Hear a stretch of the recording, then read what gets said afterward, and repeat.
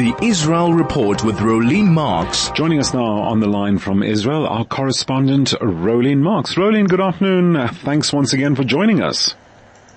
Good afternoon. Always good to talk to you. No, great to have you on board, Rolene. I'm looking through my list of questions that I want to try and get through with you this afternoon. I've decided to juggle things around a bit because there's been so much talk on the news front today regarding the release of hostages. We did talk about it earlier on. Now there seems to be this imminent deal coming now from the Israeli cabinet. What do we read into this right now, given that, we've been dealing with what one could say is a lot of speculative, like reports out there about the release of the hostages. Where do we stand right now on this? What do you make of everything so far?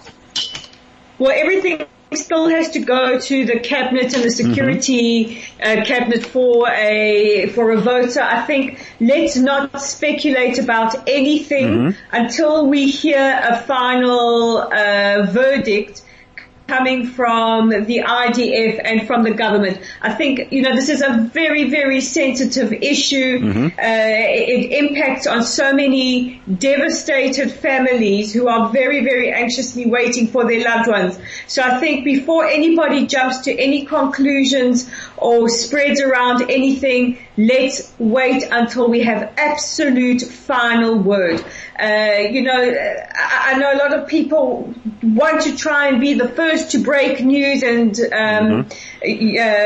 follow this WhatsApp group or that WhatsApp group, but let's be very, very cautious. These are people's lives that are at stake here. Indeed, Rolene. So, as our news desk was reporting, apparently, there's going to be some kind of announcement at 8 o'clock tonight. Can we rely on that? Should we wait on that? I think we need to wait on that. The cabinet still has to meet. Let's wait until the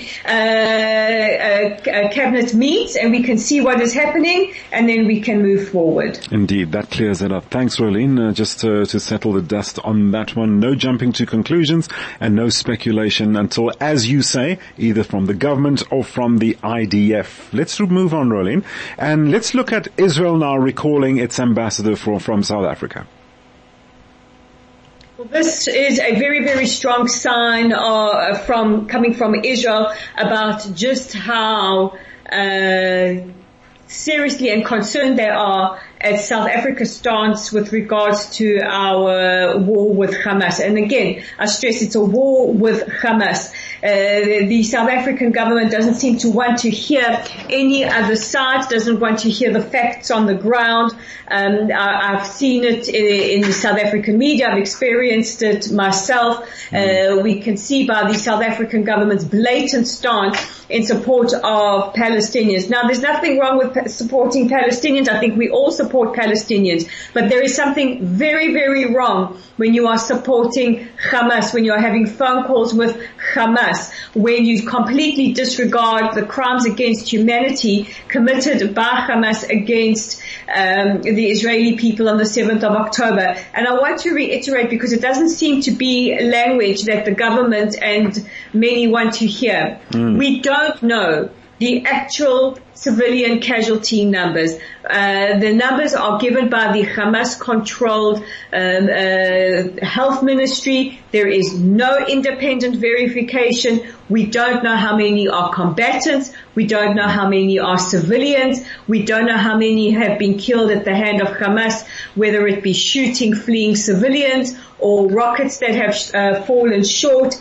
We don't know. So any, jumps to accusations of genocide, and let me also reiterate, genocide is the stated intention to wipe out a people. Now, Hamas are definitely genocidal because it's stated in their charter, and they've said on television in recent weeks, we will commit this again and again and again and again. When it comes to Israel, you don't commit genocide by warning civilians to get to safety and ensuring humanitarian corridors and ensuring humanitarian pauses and ensuring that humanitarian aid gets in and, more importantly, gets to where it needs to go. So I would advise people to be very cautious when using language like genocide.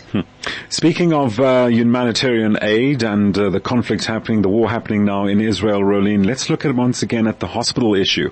And in this case, how much did aid organizations know about Hamas activity taking place in them?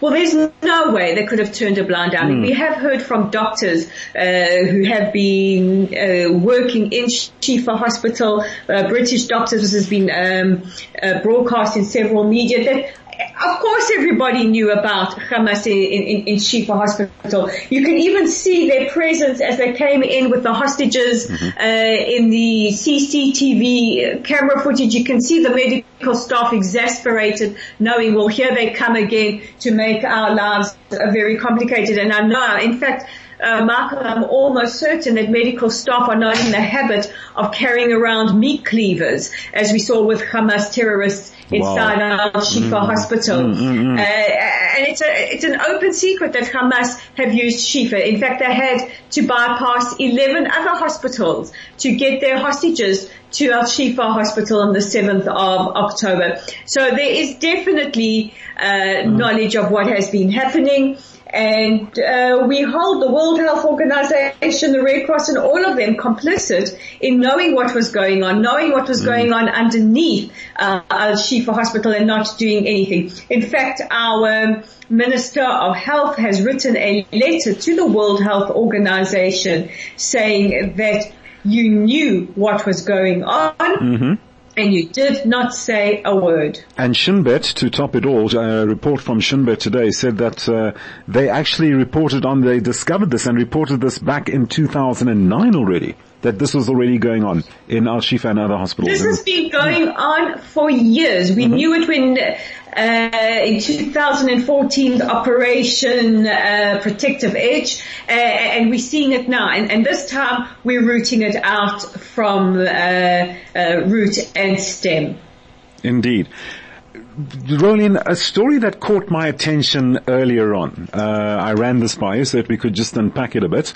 So there was a viewing of the Hamas atrocities at the United Nations. I stand corrected on exactly where it took place. But now, a notable absentee was the Secretary General himself, Antonio Guterres.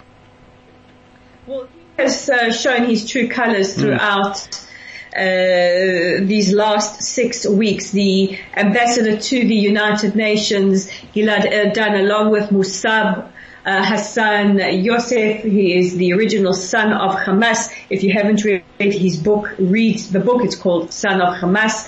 And he spoke to the plenary before they were able to view, some 300 ambassadors and other officials viewing the horrific body cam and GoPro footage taken from Hamas terrorists and surveillance footage, kibbutzim cameras, all of that on the 7th of October. And you could actually see some of the ambassadors leaving the plenary extremely upset and disturbed.